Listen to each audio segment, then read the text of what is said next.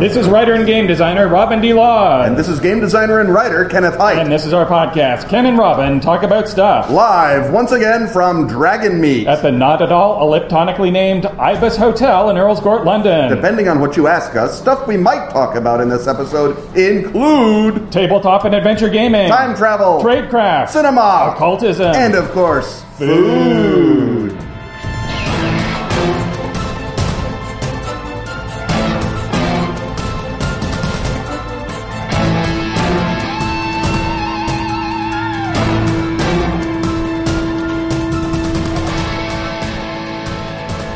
This is the part where we talk about murder. Right, Murder of Crows, that is. Atlas Games' macabre masterpiece of murderous mayhem. Murder of Crows is a card game. It's got 5 basic kinds of cards, one for each letter of the word murder. You win by spelling the word out in front of you. But each card also has a snippet of flavor text. And when you spell murder, you can read your card's flavor text out loud in order to hear a clever little story about how the homicide happened. Like magic! Murder of Crows is easy to learn. And gorgeous Edward Gorey meets Caligari. The demo crew at Atlas sells this game like crazy when they show it off at conventions. But somehow it remains less well known than it deserves. Ken and Robin to the rescue! Exactly. Now you and I, Ken, can be found in Murder of Crows. That's right. Anyone who buys Murder of Crows as part of this limited time promotion will get special Ken and Robin cards for their Murder of Crows decks. We're pretty great, too. In the parlance of the game, we're 3 crow cards, which means it's hard to stop whatever nefarious no-good we get up to. And as always, Tom Denmark's art is wickedly beautiful. And spot on. Yours looks fetchingly Batrachian. The deal is this. Head to atlas-games.com/murder Ken and Robin.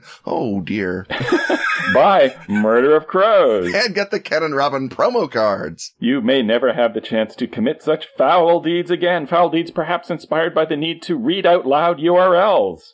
That's right. Not with the two of us anyway. Head over to atlas-games.com/murder Ken and Robin. Or follow the link in the show notes. Yeah, follow the link in the show notes.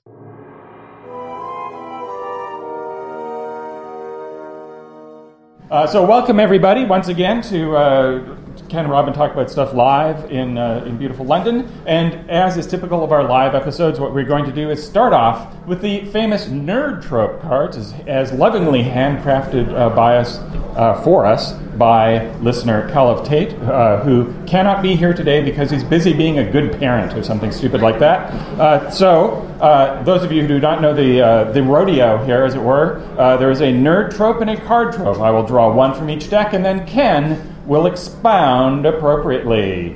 The nerd card is Crusades. Have we done the Crusades? No, we have not. We've never done the Crusades? Oh, and sure? All right.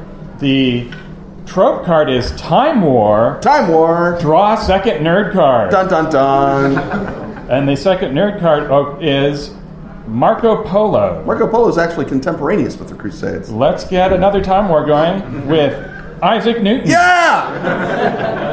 Alrighty. Okay, obviously, this is almost a layup to have Isaac Newton and Time War at once. Because, of course, Isaac Newton is fundamentally investigating the fundamental structures of the universe. The structure of gravity, the structure of optics, the structure of alchemy, the structure of biblical chronology. The 4 fundamental forces that define our existence. And as is his habit, he sort of worked obsessively on the one, worked obsessively on the next one. So he got optics nailed down, moved on to gravity, got that one nailed down, moved on to alchemy. By the time he gets to biblical chronology, not quite as much time, not quite as much attention, a little more lab work needs to be done. He's got sort of a rough guess as to what it is. He writes it down in his papers, which are immediately suppressed upon his death. Who among us has not half-assed an assignment or two? A biblical chronology here and there, exactly. But it being Isaac Newton, we know for a fact that Isaac Newton would have used every scientific method at his disposal to investigate biblical chronology, right? Would he not? Of course he would. So what is he going to do? He's going to go into the archives of the British Crown, because of course the British Crown has been going over to the Holy Land since the 1100s as part of the Crusades, bringing back various medals, holy relics, pieces of the Holy Land, Richard the Lionheart, obviously the classic example, but many, many other British kings went on crusade and came back with souvenirs, possibly including arrowheads stuck in them, but with a number of various holy relics and things connected to the sacred era of the Bible. And Isaac Newton would have access to those things because where would they be stored? They'd be stored in the Tower of London, right here in scenic London. And what was he? He was the director of the Royal Mint. He had a little office where he sat there with his alchemical pans and his balance sheets to make sure that all the gold that came out with the king's face on it was proper gold. And in his spare time was doing his alchemical research, this and that, to see if there was a cheaper way to make gold so that the royal finances could be helped along a little bit. But he's got all of his techniques, all of his tools, all of his equipment right here at some point. And we can't say for sure when, because he's a secretive guy. He writes things down that are potentially heretical in codes so that they won't be found out by the church. That's why he has to resign his professorship, because he can't swear to the existence of the Trinity, because he's an Arian with an I, heretic. And so he has to make sure that his researches don't attract uncomfortable priestly attention. So it's all on the DL, it's on the down low. But at some point, Isaac Newton opens up a time gate from 1690, let's call it 1697, because why not, to 1097, a good 600-year time gate, to go back into the Crusades, the establishment of the Templars, which, like I need to tell you, fraught with magical numinousness. Isaac Newton, as you may or may not recall, has been identified as one of the secretive notonnières of the Priori de Sion, one of the holders of the secret of the Crusades. He did not get it by reading the Diary of Jesus or anything. He got it from time travel. A simple logical explanation there. So Isaac Newton has got his time gate from 1697 to 1097. The British Crown, meanwhile, is exploring out. They're sending the East India Company out to the east, West India Company out to the west. They're grabbing up ancient treasures, gems, that kind of thing from both hemispheres, and bringing back from those Indies various powerful and puissant devices that will allow Isaac to see ever further and travel ever further backwards into time. The specie are drifting back into time because Isaac Newton's agents that are being sent back to the Crusades to acquire him even better artifacts are going out and spending the money that's being brought in from overseas. That is creating a investment bubble in the 12th century AD Crusader states, which is explaining why the Crusades are not able to ever be putting themselves on a paying footing. The Europeans keep attempting to import feudalism into the Levant. They can't make it work. The reason they can't make it work is it's too cash-rich an economy. And the reason that is because Isaac Newton's researchers keep pouring money into it. So what you have now is a time war in which inflation is destroying the crusading kingdoms that Isaac Newton needs to keep researching in order to find out the truth about biblical chronology. So, what does he do? What would you do if you're Isaac Newton? Of course, what you do is you would go back in time and tell yourself, hey, Isaac Newton, don't open up a time gate. You're going to just screw up all the research that I'm trying to do. But if you're Isaac Newton, you're very stubborn. You're not going to listen to that crap. So you open up your time gate anyway. You go back in time to 1097. And now you, Isaac Newton, are back there in 1097, writing down all the secrets of biblical chronology, figuring out who Jesus was, working out all the sacred places. You've got your time buddies. Let's call them, I don't know, Templars that hang around you at the Order of the Temple, keeping Isaac Newton's men away from you. Isaac Newton in 1697, Isaac Newton A, as we will call him, although Isaac Newton B is very annoyed at that, doesn't take to that very well at all. He thinks of himself as Isaac Newton Prime. Isaac Newton Prime. Isaac Newton Prime organizes his own body of men connected to the Order of St. John, which, if you'll recall, is right over there in Smithfield, so it's very handy to the Tower of London. The Templars have been driven out of England in the intervening 600 years, so Isaac Newton Prime has to go get his own bodyguards from the Order of St. John, i.e. the Hospitallers, the Knights of Malta, sends them back into the Crusades to mess with Isaac Newton A's Templars. So the Hospitallers are created by Isaac Newton in 1697, sent back in time to mess with the Templars that Isaac Newton A created in 1097, as a war between Isaac Newtons over the magical artifacts that will allow him to conclusively demonstrate whether or not his biblical chronology is correct. Now, how does the war end? I don't know. I'm not Isaac Newton.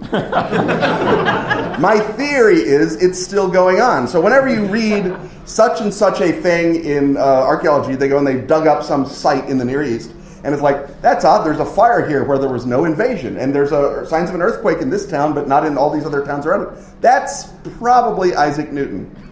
So all of the original biblical archaeology, where they say, look, we found the Temple of Solomon, and then someone else comes along and says, nope, that wasn't the Temple of Solomon, that was just a big place where they stored peas. And then there's a great squabble. It's both.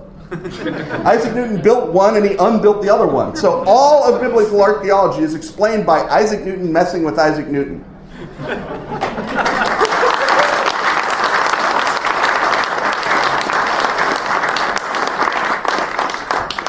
So after the nerd trope, well, a brief digression. As a time traveler yourself, we've alluded in various segments of Ken's Time Machine to the fact that there are various opposing forces that occasionally attempt to thwart you. Are the Isaac Newtons one of those forces? The Isaac Newtons are either two or one of those forces, and it is part of the argument between the Isaac Newtons as to whether or not they count as two particulate Isaac Newtons or one waveform Isaac Newton that keeps Isaac Newton mostly out of my hair. Right, because if Isaac Newton of Newtonian physics becomes a quantum entity entirely, I think we're all screwed, right? Yeah, that's my understanding of the matter, but when I ask Isaac Newton, he just shouts, "Get out of my office!" Right. So one day, if you see a box with a cat in it, and the cat is either alive or dead, and you open it up, and it's Isaac Newton, you know we've lost the plot.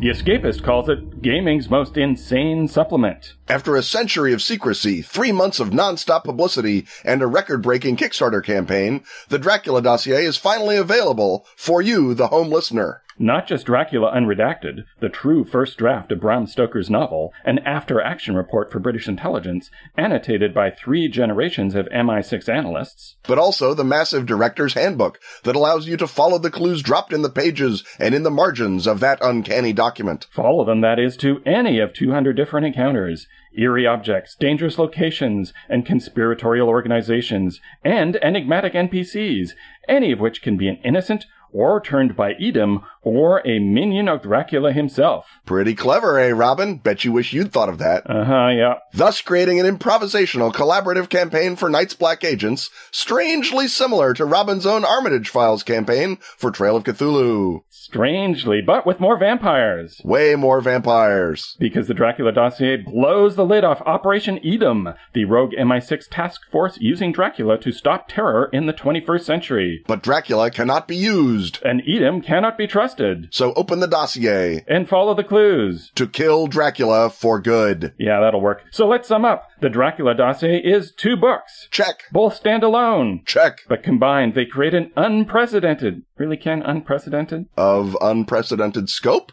How's that? Let's see. Both books add up to something like 800 pages. So yeah, an improvisational, collaborative campaign of unprecedented scope. Check! And Dracula Unredacted, that's Stoker's real first draft, annotated by the MI6. And the Director's Handbook, a massive collection of multifaceted encounters, are both available at the Pelgrane website right now. Check! And mate, the game is mine, I think. No, Robin, it's theirs.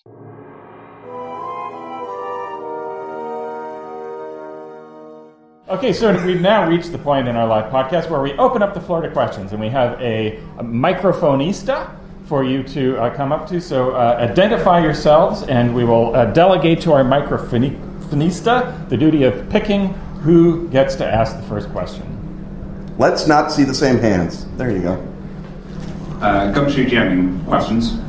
What do you do if the party splits in 2, and the person who needs to be there and has the investigative ability to find a core clue is on the other half of the party? And what do you do if they leave a scene not realizing they've left a core clue behind?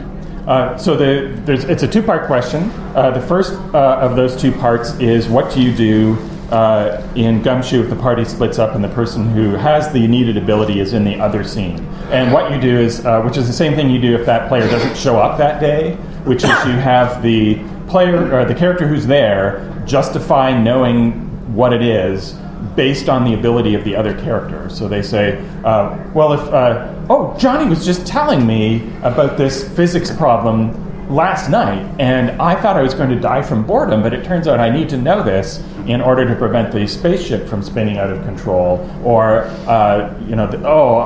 he's talked on and on about this archaeological puzzle so many times, I feel like I could decipher Mayan hieroglyphs myself. Why, that says, I can decipher those Mayan hieroglyphs. And the second part of that question is... I've forgotten it. Is the I've forgotten it. Leave a scene. Leave it. Oh yeah, when they leave a scene with a core clue unfound. I let them do it. They'll have to come back. Right. And that is actually what I would add to your answer to the first part is, unless it is a super time sensitive, the spaceship is spiraling into the sun type situation where they have to solve it to really allow the story to continue at all, I would just say, maybe you recognize that those hieroglyphs are the type of things that Johnny could solve, and if it's NBA, you take a picture with your phone, and then Johnny solves them later. And the fact that Johnny solves them later, and it's like, oh, you really should have read that out loud if you wanted to get the all-seeing eye of Agamotto. I guess we have to go back in at night. Oh, I don't want to go back in at night. And so you make the solution, make the story more interesting, the fact that they had to delay. And you don't want to punish them necessarily for splitting up the party because that adds tension and other things. But I think that as long as it isn't breaks the scenario now not to know it, recognizing that it's something that the other character can know counts, and you can move on, and then they can either solve it in the intermediate downtime when they're all talking about what they found out. Oh, you saw that bizarre color on the floor. That means it was a chemical spill and that someone was messing around with sulfuric acid. Or they're like, well, I hope you kept a sample. Well, of course I did. And however it is, you can work those people back into the story during the big everyone meets up again. And if it's an absolutely certain, oh my God, we're going to die, then yeah, what Robin says, it's like, oh, thank God I stayed awake and listened to that physics problem long enough. While running playtest demos of Gumshoe 1-to-1, which is the upcoming refit of Gumshoe to one GM, one player, the structure of adventure investigative role-playing becomes clearer because you don't have all the sort of crosstalk and planning and stuff. And you realize that in mystery stories, the investigators go back to witnesses repeatedly as a matter of course. That's just a standard thing where the first time they go and get a little bit of information and don't find out what's really going on, and then later they find out something somewhere else and they go back to them. Or, the classic Columbo, one more thing. It doesn't occur necessarily at the end of the scene, but it might occur, oh, wait a minute, I didn't ask, Pelly about this particular laundry where he gets his fascist organization Silver Shirts laundered. That might be, I bet that means something. I'll go back and ask him again. And then you can have, byplay around that where, the What are you doing here, Rex? I already told you everything. Exactly. You didn't tell me about the laundry. Oh, man, tell me what's up with the laundry. Yep. And it becomes a way to deepen character and deepen the interaction with the NPC. Next questioner, please approach the microphone. Is there any segment of the global economic marketplace that's not been disrupted by Isaac Newton? Oh, so I see got the touchbacks again. Familiar. Dragon Meat loves callbacks. They do. So the question is there a part of the global economy that has not been affected by the Isaac Newton time war? Well, I mean, there's obviously North Korea, not affected by anything. And oddly enough, the economy of Israel is pretty much immune to it because Isaac Newton is sort of before and after, right? He's going back and forth in Israel, just sitting there going, well, yeah, whatever. All of the archaeological activity that he is generating creates the tourism that is a fundament of the Israeli economy. And again, a gold-based inflationary boom is going to tap out once you start having a fundamentally fiat currency. So really anything after the 19th century is sort of, well, yeah, Isaac Newton is in effect, and you have to keep it in mind if you're the Treasury Secretary or whatever, the Chancellor, but, most of the time now. Right. Well, that's why we had to introduce quantum mechanics, is to go, form a barrier against Newtonian interference. So basically, when quantum mechanics become apparent, is in fact a great working to prevent Newtonian time effects from splashing onto us. So he can, alter history and then re-alter it back. And you have to give him points for neatness, like Ken. He is very neat. So he doesn't leave a lot of weird paradoxes and stuff behind. So we don't notice, the latest things that he has done to change our conception of history. 90% of it is just under the radar. And most people don't know history anyway. And Ken just has his perceptions reoriented. And now, presumably, as a time traveler, you're not immune from that effect. You have to go back into Time Incorporated, and they have you have to get your shots. Flow charts. Yeah. It's all in the briefing document. Next question. Can we expect any supplements, campaigns for Feng Shui 2? The question is there going to be a campaign or other support for Feng Shui 2? There are no current plans to do additional support material. The reason for that is basically the economics of source books have really changed since the 90s when Feng Shui first came out, and it was considered important and necessary for marketing reasons to create a long stream of supplements. That was sort of the heyday White Wolf, and that was their model on a much bigger level than Feng Shui ever had. And the idea was that you had to continually remind retailers that your role-playing game existed, so that they would not only order the supplement, but they would reorder your core book. And you sort of had a goal of wanting a chunk of shelf space. Shelf spaces and face-to-face retail is no longer as big a factor as it used to be, although we are seeing sort of a resurgence of really great retailers who've survived countless extinction events. But nonetheless, supplements have never really sold as well as core books for obvious reasons. Players buy core books, they don't buy supplements mostly. And particularly in the case of Feng Shui, even the original supplements, they're sort of struggling to justify themselves because really, Feng Shui is all you need to play as much Feng Shui as you could possibly play. And the new edition is even more so because the way, for example, that foes are statted, the idea of a Feng Shui foe book is rendered completely nugatory. You just use the system in the book and then chrome them as you wish to chrome them. So I think some people still sort of expect source books because they were trained to think, a game is dead if there aren't source book for it. But of course a game is only dead when people stop playing it. And I think Atlas has been successful in getting Feng Shui back into stores. It's doing very well even after the Kickstarter. If John thought that there were enough people who would buy supplements that it would justify the work involved in doing them, he would do that in a minute. But there's no current commercial need for it, and I would argue no great creative need for it either. Because other than sort of those 1,500-word location blocks where it lists all the cool things that can happen in a fight, which again is something that any Feng Shui GM can make up on the fly, really. There's really not a hole that has been left to mess with. And there's certainly more cool stuff that came out of the Kickstarter than we had for Feng Shui in a lot of ways. Next question. All right, let's get you talking about something you really care about, which is food. I note the two of you in the canteen today, you were eating a pie, which looked a very British pie, slightly disgusting. So let's do the travel advisory food section. What's good to eat in England? Please do not tell us that it's all the foreign stuff. I mean, I'll start, right, with the fact that on Thursday night, I went to St. John Smithfield, which is, I don't know how many of you guys know it, it was one of the pioneers of what they call nose-to-tail cuisine, which means that you eat all the animal, potentially. It's not quite that. You don't show up and they say, here's your ox, get going. But a lot of the cuisine is various forms of offal, right? So you'll get liver, or you'll get intestines, or you'll get tripe, or whatever it happens to be. And in my particular case, I got roasted bone marrow, which is, oh my God, it's the greatest thing in the world. You put just a tiny little amount of sea salt in it, and you're basically done.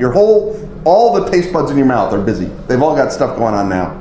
And I had a saddle of hair. I had not known that hairs were big enough that you could actually have a cut of hair. I thought pretty much you're eating a hair or you're not. But no, this was the saddle, which apparently is the tenderest, most delightful part of the hair, along with a bacon-infused, and it looked like it had maybe beet in it, cabbage that was on the side that tasted nothing like cabbage or beet. And it tasted sort of like bacony vegetable, if you will, the vegetable bacon. Along with a super good French wine, a red wine that I was not familiar with the varietal at the time, Carignan, I think is what it was. And it was very, very game forward. It really worked with the wild game. So I'll tell you, that is there's a line in one of the James Bond books where he's at Blades and he's sitting there eating with his boss, and because he can't afford it on his actual salary. It's one of the things that happens in the books is that James Bond has to sort of make do with omelets all the damn time. But when he's on expense accounts, he eats like a pig. So he goes to Blades. So with it's sort of like being a game freelancer. Really. Very much like being a game freelancer. There's a lot of James Bond and I have a lot in common. In that when I'm played by Sean Connery, I'm much more interesting. But there's a thing where he's eating the thing, and there's a line where Fleming says that the English cookery, when done well, is the best cookery in the world. And of course, as an American, you just laugh and laugh and laugh. But there is something to the notion that roast meat done in the standard way that English cooks were doing it in medieval times, really, and then brought forward with the foreign kickshaws like herbs and flavor. It's super good. And so anywhere you can go that's got a good joint or a roast, I would say knock yourself out. Robin? I'm not sure that I have a huge recommendation at this point because the useless recommendation for everyone other than Ken and I is have Simon cook for you. Yeah, make ox cheek stew because that turns out to be really good. Yeah, but we haven't had our restaurant extravaganza. You arrived earlier and got a non-standard off the usual schedule restaurant extravaganza. It was to James Wallace hired me to do a mini game in the back of Las Vegas, which he had kickstarted some time ago and is eventually going to come out. But when he said, "What should I pay you for the mini game?" I did not say, "Pay me money," like a chump. I said, "You may pay me by taking me out for a really good meal next time I'm in London." And I made sure to have that day free and to tell James to have that day free. And how many words was this? On a per word basis, James actually did all right. He got. So how many words did you write? Like 2,500. Okay. Well, 3,000, something like that. I totally got ripped off because I just took money for my words. Like a chump. Like a chump. I didn't realize that was an arrangement. Can be. I will know in the future. Never sign the boilerplate. Always drill it. There we go. Next question. Will work for food. will work for food bought by James Wallace. Will not necessarily work for food. Yeah, if you're just going to give us a couple of parsnips, we're just going to give you some crappy warmed over D20 mechanic lock and that'll be it. Yeah. Here's your gnome. Yeah, he's the parsnip gnome. Yeah. He can't attack you. He's just sort of a bummer who drones on about. Just sort of sits there and wishes he was a carrot. Yeah.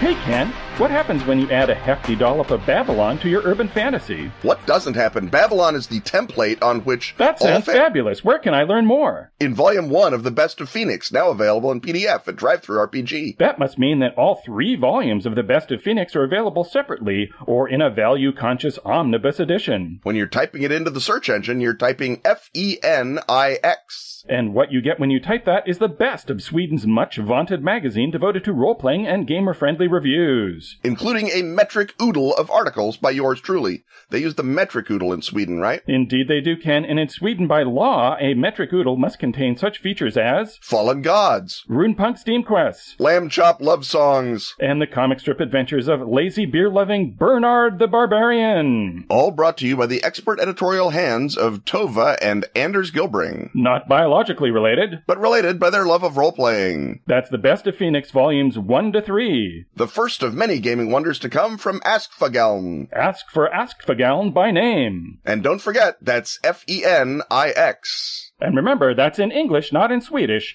In English, not Swedish.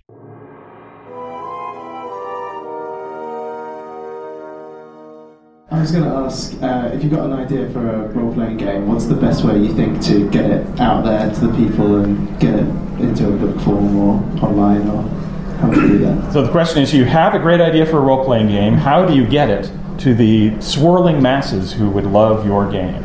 Well, the first thing is, an idea for a role-playing game, like an idea for anything, is worthless. What is worth something is the effort and skill that you take to assemble it into something that people can actually use. So if you have an idea, the first piece of advice is follow through on that idea and turn it into a game. And then start taking that game around to conventions and play it for people and demo it and get an idea of what works about it and what people find appealing and how to sharpen it. And then these days you're probably better off self-publishing in some sort of format. The idea that there are game companies that are waiting for people to pitch them ideas for new standalone role-playing products has sort of gone by the wayside. Not that there ever necessarily was a huge space for that. There was never any traffic on the road, but the road has been torn up and replaced by a meadow. So right. Yeah. So what else would you say, Ken? I would say look at your idea and ask: is it an idea for a game qua game, or is it an idea for a setting or a place or a kind of play? Because if it's B, see if you can do that expression in a game system that people already play, like Fate or Savage Worlds. If you find something, because virtually all virtually all of the systems that people play now are open, one degree or another, or can be made so with a little creative finagling. So if you wanted to play a D&D style game, D&D is out there. D20 is open, and all of the retro clones have their own little cunning ways around it. You can do the same sort of thing with that. BRP is open via the Mongoose SRD. Gumshoe is open. Fate is open. Savage Worlds isn't open, but Shane is a really nice guy, and you can probably talk him into it. So I would say start with the question of, am I selling a world, or am I selling a game, or am I selling something that is like Powered by the Apocalypse, but with one or two changes? Because again, maybe that's what you can do. Is it still a game, but it's a game that, again, you can lean on a pre-existing system. And what you get with that, first of all, is you get professional game designers help you with your game. Second of all, you get the opportunity to put it in front of an audience that is already interested in your game, which is not the case if you just come up soup to nuts. Here is my new game, Bob's Game RPG. It's Bob's Game for Fate, and then all the Fate players are like, well, I'm interested, Bob, tell me about your game. And then you say, well, it's about Isaac Newton fighting a time war with himself, and everybody's like, wow! Oh, you saw that from Ken. Yeah, that's true. So don't do that. But you can use the pre-existing design base and the pre-existing customer base to move your game forward in estimation. What Robin says is correct. You should self-publish. You're almost really going to have to, one way or the other, so you might as well just admit it right up front. Sweat equity, or hire a really good layout guy so your game doesn't look like ass, so that it stands out when people are looking at all this stuff that's available on drive-thru. And then demo. Go to Games on Demand at Origins and Gen Con. Go to any conventions in your local area and play it. Get it out there. Get people talking about it on the internet. And the way to get people talking about games that they've had fun playing is for them to play them and have fun. So. And another thing to do is, before you get very far into turning your idea into a game, see if you can distill it into a 25 or word less pitch at a booth at a convention where you are either trying to sell your finished game or even just convince somebody to play your game at your table instead of playing the familiar game over at the next table with the great GM. And a convenient way of arranging that pitch is around a core activity. So the formula for that is you are X who do Y. So you are time refurbishers who attempt to undo the work of temporal manipulators, for example, which is Time Watch. Right. Or you are contemporary, well-trained agents going fighting the occult, which is esoterists. And if you can't express your idea in that form, chances are it is either so brilliantly innovative that it will change role-playing forever, i.e. that's not going to happen, or really that your idea is not clear enough. Because if your answer to yourself is, well, in this game you can do anything, your idea is terrible, don't do it. Another food question. I understand the guys behind Shadows of Astraran are producing a cookbook to go with their game. If you were employed to write a cookery supplement to any of the games you've produced, which ones would you go for? Where would the nicest food be? So the question is, what game product that we have worked on would we do a food supplement for? Well, since I've worked on The Dying Earth, and there is no more foodomaniacal setting than anything written or described by Jack Vance.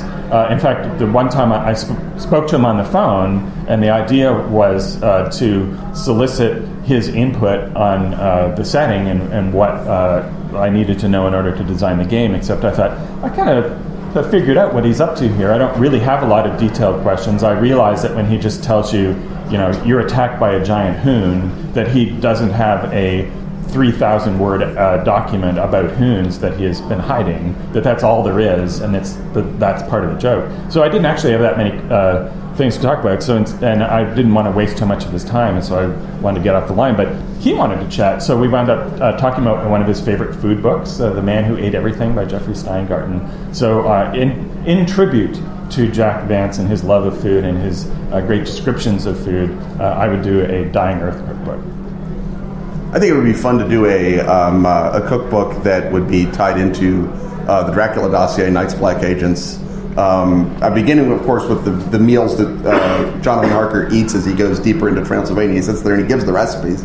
So your opener right there is great, because you've got that section of the book where you've got the paprika chicken with the golden mediash wine. And then you could start playing around with it. So you could say, well, here's traditional Wallachian cuisine. You have a bunch of different recipes that involve blood pudding or blood sausage. You can have fun with it thematically. It'll be an area of cookery that I don't think a lot of people know. A lot about Romanian cookery and Hungarian cookery even is not super well known. And I think that'd be fun to investigate. And then if you got bored, you'd just say, all right, what 7 Golden Vampires does Peter Cushing eat in that movie? Is there a thing we can maybe bring about? In all of the damn movies, Dracula is always serving chicken, which is weird, right?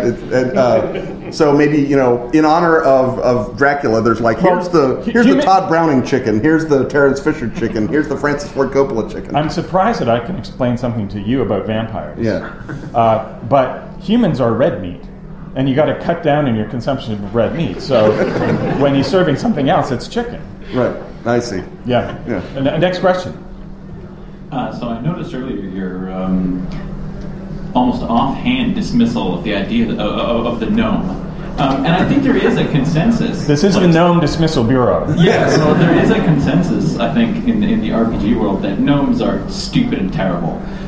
So my question is, how do you make a gnome, you receive a brief that says, here's your game, there must be gnomes in it, and they must be in some way obviously different from dwarves and halflings. How do you create an interesting gnome? Okay, so the question is, how do you create an interesting gnome that's different than dwarves and halflings? And of course, that's the problem with the gnome, is that anything cool you can think up about a gnome would be better served either by a dwarf or a halfling. So the obvious answer, I would say, is that gnomes are the inexpressible, awful, ineffable hybrids of dwarves and halflings. They're what happens. And neither of them really likes to admit it. Just like, Homo sapiens and Neanderthals were both embarrassed about certain things that happened at certain bottleneck periods in our genetic history. And that's the big secret. You can't admit it. So the gnomes are sterile. They have a bad attitude. They're considered the other in 2 societies, and they are made to live in the lawn. Yes, exactly. I would take the fact that the gnome. And again, this has got to have been just because Gygax looks at all the things that he's added pluses to. He's like, well, I guess gnomes can be illusionists. But I would run with that. I would say, all right, gnomes are illusionists. Why are they illusionists? That's not a dwarf thing. That's not a hobbit thing. It's an illusionist. All right, are gnomes illusionists or are they illusions? Are gnomes tulpas? Are gnomes like little seed pods of other organic that start to pop into the universe once things get a little too crazy, once the magicians have broken down barriers and had owlbears and beholders rampaging around, then suddenly you get gnomes. It's like gremlins and herpes together, right? And so they start showing up, and their first illusion is to make people think, oh yeah, there was always gnomes. They've been around forever, and then the gnomes start illusioning other stuff, and they're like, okay, gnomes are helpful to bring along because giants fear them or whatever. And so gnomes just start showing up, and you're like going through your bag, and there's a gnome in there. It's like, did I pack a gnome? Roll wisdom. Yes, you packed a gnome. Why? Because it can hear things? All right, gnomes can hear things. Great. And so the gnomes just sort of like insert themselves into the story and just show up in the corners of it. And suddenly you're like, well, I'm glad that me and Ralgar and our 9 gnomes are here looting the... That's a lot of gnomes. I would have the gnomes be basically an opportunistic infection of the world. I think that's fun. And then you add the illusion so that you're never sure if you've gotten rid of them or not. And one of the persistent rumors, of course, is that gnomes who are noted illusionists are actually just regular height people who are making themselves look tiny just to mess with you. Yeah, that's one of the things that they do. They're actually standing very far away. Yeah. Yeah. Yeah, it's all the magic of forced perspective. Yeah. It's not an illusion at all. It's just post-Renaissance art of 101. Hi, I have a bit of a rant I heard a couple of weeks ago in a podcast, not yours, but someone else. Yes, you wouldn't have heard a rant on our podcast. No, nothing but well-founded reason.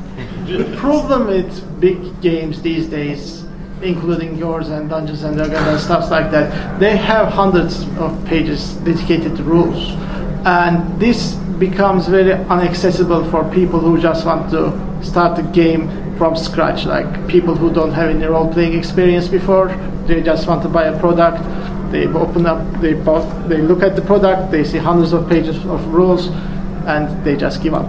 So the question basically is, how do you deal with the problem that many rule sets are super complicated and it's hard for new people to get involved with them? And the answer is, my self-serving answer is give them Hillfolk, give them Drama System, which has basically 4 or 5 rules and a really simple dynamic and allows people to jump right in if they are intimidated by a lot of rules. However, if, for example, you're 12 to 14 and have a lot of time on your hands, actually a giant rule book full of numbers that precisely define the world in a way that you can master is something that you're looking at. So it's not a universal problem of beginning role players that they are put off by giant complicated rule sets. Some people really like that. So you want to basically find out what it is about your prospective person who's maybe interested in gaming, and because there's a solution for every potential newbie's barrier to entry.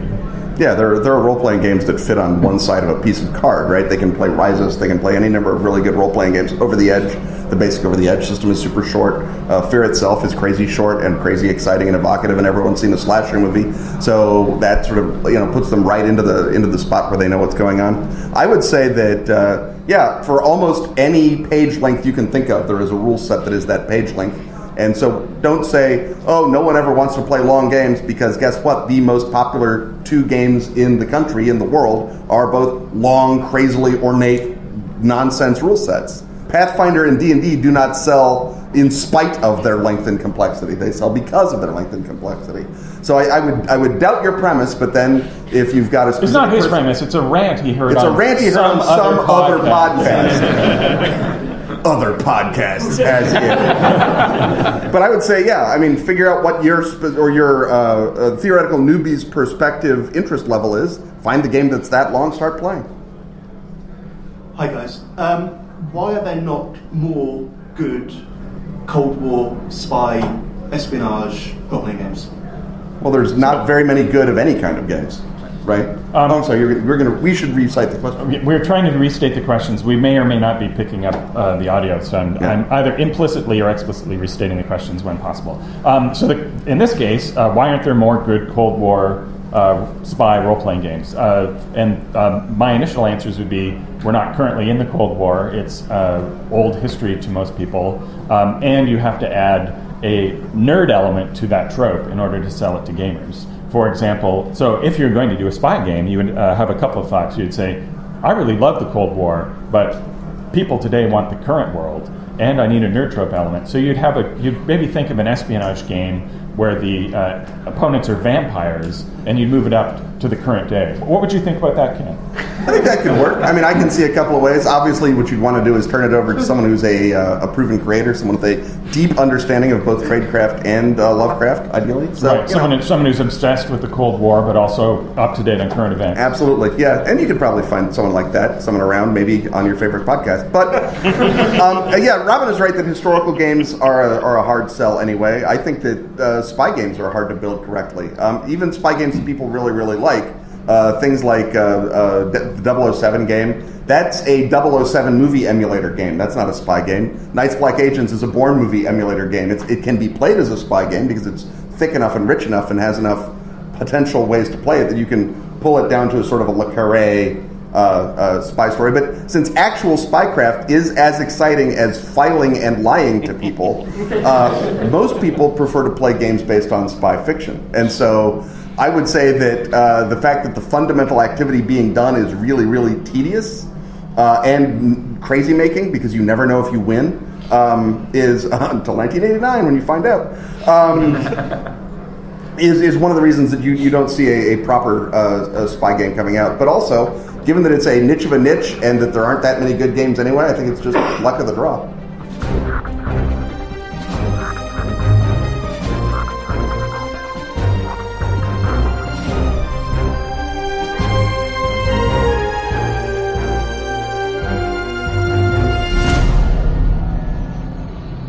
This episode is also brought to you by the shadowy strike force that is Arc Dream Publishing. Their Kickstarter for the Delta Green role-playing game has come to an end. With smashing success, funding a case locker full of stretch goals. From scenarios to setting notes to fiction and even a play. A play about a certain Yellow King. But as the team of Dennis Detweiler, Adam Scott Clancy, Kenneth Haidt, Shane Ivey, and Greg Stolze frantically burn the midnight oil to bring you all that rogue counterintelligence goodness, you can still catch a case of Delta Green fever. With such products as the source book that started it all, the original Delta Green. Countdown, its update to a fear-drenched new millennium. Or play the new Delta Green game with free quick start rules. They come with a scenario and pre-generated characters. Check out such terrifying fiction anthologies as Extraordinary Renditions. With a story by yours truly, or Tales from Failed Anatomies. With a special guest story by yours truly. Not to mention Strange Authorities. Or dare to swipe the pages of the twisted grandpappy of Cthulhuoid zines,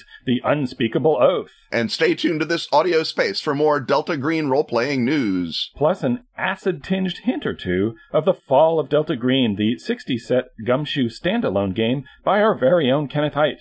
How's that going, Ken? I'm writing it even as we speak with 2 of my extra arms and my auxiliary brain case. So brace yourself for the coming flood of Delta Green from Arc Dream Publishing.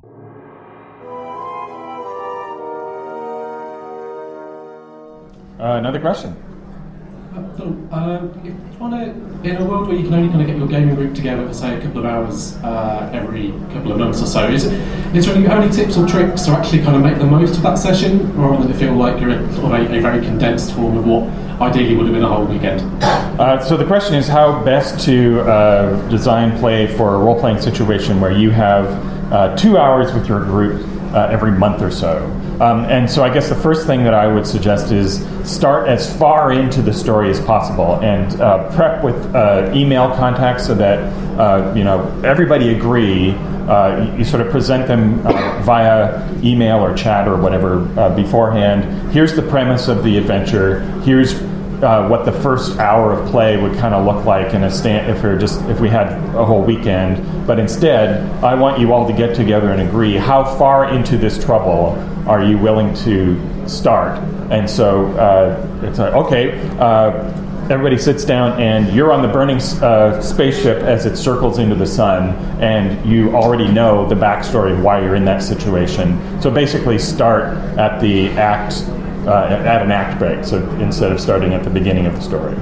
And I would say also, if you're talking 2 hours a month, you're not going to be able to get a lot out of continuing stories. So what I would say is, if you've got the notion that you're going to have continuing characters, make sure that you can tell a brief episode in their lives that they can then go on with their lives and have another brief episode without necessarily hooking things up. You're not going to have the advantages of continuity. You're not going to have the advantages of emotional depth and intellectual immersion. You're really going to have to front load the action and keep the action piled on. So an investigative game where it's all super heavy, who is the murderer, that's not going to help. You find out who the murderer is. The murderer is the butler. The butler has turned into a giant bug man. What now? And maybe you do a thing where you have 15 minutes to solve the murder in real time until Lord Devanez dies. And then it's like, okay. And then you figure out whoever it is, or the GM waits for you to agree in 15 minutes and then says, and he turns into a bugman, and now you have a bugman fight. But your stories have to be super compressed. 2 hours is no time at all. So I would say make sure that your story has one action beat or one action beat and one other beat, and then you're done, right? That's a 2-hour story. Basically, you can condense any typical 4-hour role-playing session into about 2 hours by taking out the part where they endlessly discuss what they're going to do next. Basically, you say you have a stopwatch, and it's like you've got 60 seconds to decide, argue it all out, and at the end of that time, if you don't have a consensus, I'm going to tell you what I think your consensus is based on who made the best argument. And so after that 60 seconds, or 90, let's be generous, 90 seconds, you say, okay, well, obviously in the situation, Baron von Krem would have convinced the rest of you to go assault the castle because he made the best argument, and you as players aren't ready to agree to that, but your characters are. Go. You're attacking the castle. Is there a plan to either do a sequel or companion tome for Hamlet's Hit Points? The question is there a plan to do a sequel to Hamlet's Hit Points? I have discussed with Game Playwright the idea of taking the principles of Hamlet's Hit Points and making a basic how to write fiction guide out of them. But that is what has happened so far. We have talked about it because we're all super busy. After The Unremitting and Cthulhu and Vampires and Isaac Newton, what's next for horror? You mean what's next for horror? Asks someone. What's going to scare us next? Okay. What's going to scare us next as players? What's going to scare us next in the world? Steve, give us a little more to bite on. In games. In games. What's the next scary thing in games? Well, it's obviously whatever Robin or I do next. I mean, that's simple logic. I mean, I'm going back to the Cthulhu Mythos, so the 60s, I guess, will be what scares us next. Well, I think in broader horror, we're going to start seeing what I'm already exploring in the Esoterrorists, which is I think our predominant fear is the fear of madness, that we seem now, even more so than, the Al-Qaeda phase of terrorism now seems kind of quaint and sensible compared to the latest wave of what is happening with, all of a sudden terrorism and workplace shootings are melding into one, and it's like you get angry at work, so you go and get your wife in tactical gear, and the two of you leave the baby with your grandma and then go and kill a ton of people, and you die in a blaze of glory. That's just a new level of social madness where I think that the ways that we communicate with each other online are sort of filtering into deviant and violent behavior, and so I think we're going to see a lot more social breakdown horror in the media as a result of the way these sort of behaviors are all kind of metastasizing into something that kind of transcends explicable politics and enters a new spiral into craziness. I think also that we are going to be seeing explicit horror of poor choices, right? I think that we've got superheroes and Star Wars are going to dominate what nerds are thinking about for the next 10 years. So it's all about people who have these great, huge amounts of power and make dumb decisions with it. And so the consequences of dumb decisions, whether that be something that the universe made and then you have to live with it, or where you are the character that makes the horrible decision and then horrible things happen to you as a result of that, so then that might be interpreted as vampires, or it might be interpreted as some other kind of monster, but it's going to be the horror of screwing up, of making a decision without all the facts, or with a fluid situation that screws you up. So it's going to be it'll have a political resonance, obviously, but it'll also come down to the individual. Oh man, because I did this, did I neglect my kid? Because I did this, did I, eat the kind of tuna that will kill all the sea life? Whatever. The whole I'm making choices every day and I don't know if they're the right ones is an ongoing sort of social pressure, and I think that's going to come squirting out because so much of our nerd entertainment is about being powerful enough not to care what happens. I think we have time for one last question. The podcast's been going for a long time now. How will we know when Ken and Robbins jump the shark? We bring on a scrappy teen sidekick. Yeah. Yeah. If it's Ken and Robin and Sparky, then that will probably be too much. Yeah. So, we'll retitle the podcast "Ken and Robin Jump the Shark." Yeah. Well, obviously, we'll let you know. We'll clearly label that. Yes. Debbie and Sparky talk about what Ken and Robin jump the shark. Yeah. So for the listeners at home, this is the last episode that will drop in December. We'll take a brief break for the holidays and be back the first Friday of January, undoubtedly with a book haul and perhaps an extended report on a special mission that we're undertaking in London. Yes, as we rub our hands together in anticipation. So you here at Dragon Meat, please join us in wishing a Merry Christmas and a Happy Holidays to our listeners. Merry Christmas! Merry Christmas! Happy Holidays! Happy Holidays! Stuff having once again been talked about, it's time to thank our sponsors. Atlas Games. Pelgrane Press. Phoenix. Art Drain. Dork Tower. And Pro Fantasy Software. Music, as always, is by James Semple. Convince us to support your preferred brown sauce by hitting the donate button at KenandRobinTalkAboutStuff.com. Watch out for our Patreon coming in the new year. On Twitter, he's at Kenneth Hite. And he's at Robin D. Laws. Next time, once again, we will talk about stuff.